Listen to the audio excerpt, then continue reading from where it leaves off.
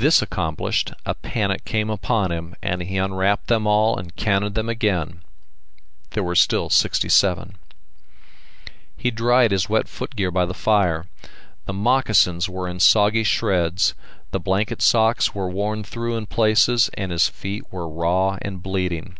His ankle was throbbing, and he gave it an examination. It had swollen to the size of his knee.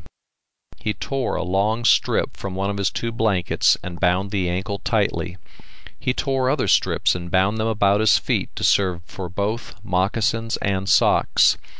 Then he drank the pot of water, steaming hot, wound his watch, and crawled between his blankets. He slept like a dead man. The brief darkness around midnight came and went. The sun arose in the northeast. At least the day dawned in that quarter, for the sun was hidden by gray clouds. At 6 o'clock he awoke, quietly lying on his back. He gazed straight up into the gray sky and knew that he was hungry. As he rolled over on his elbow he was startled by a loud snort, and saw a bull caribou regarding him with an alert curiosity.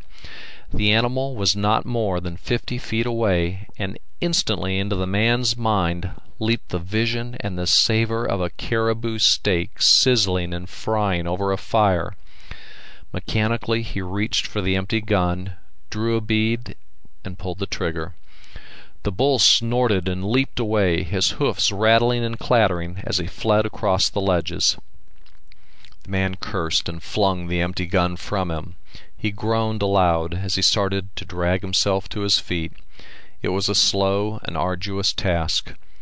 His joints were like rusty hinges. They worked harshly in their sockets, with much friction, and each bending or unbending was accomplished only through a sheer exertion of will. When he finally gained his feet, another minute or so was consumed in straightening up so that he could stand erect as a man should stand.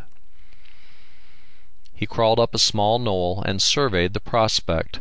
There were no trees, no bushes, nothing but a gray sea of moss, scarcely diversified by gray rocks, gray lakelets, and gray streamlets.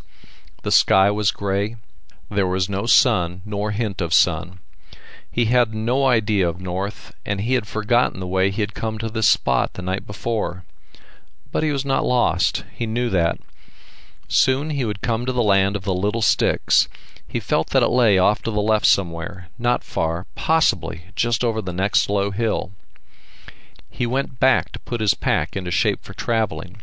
He assured himself of the existence of his 3 separate parcels of matches, though he did not stop to count them. But he did linger, debating, over a squat moose-hide sack. It was not large. He could hide it under his 2 hands. He knew that it weighed 15 pounds, as much as all the rest of the pack, and it worried him. He finally set it to one side and proceeded to roll the pack. He paused to gaze at the squat moose-hide sack. He picked it up hastily with a defiant glance about him, as though the desolation were trying to rob him of it, and when he rose to his feet to stagger on into the day, it was included in the pack on his back. He bore away to the left, stopping now and again to eat muskeg berries. His ankle had stiffened, his limp was more pronounced, but the pain of it was as nothing compared with the pain of his stomach. The hunger pains were sharp. They gnawed and gnawed until he could not keep his mind steady on the course he must pursue to gain the land of little sticks.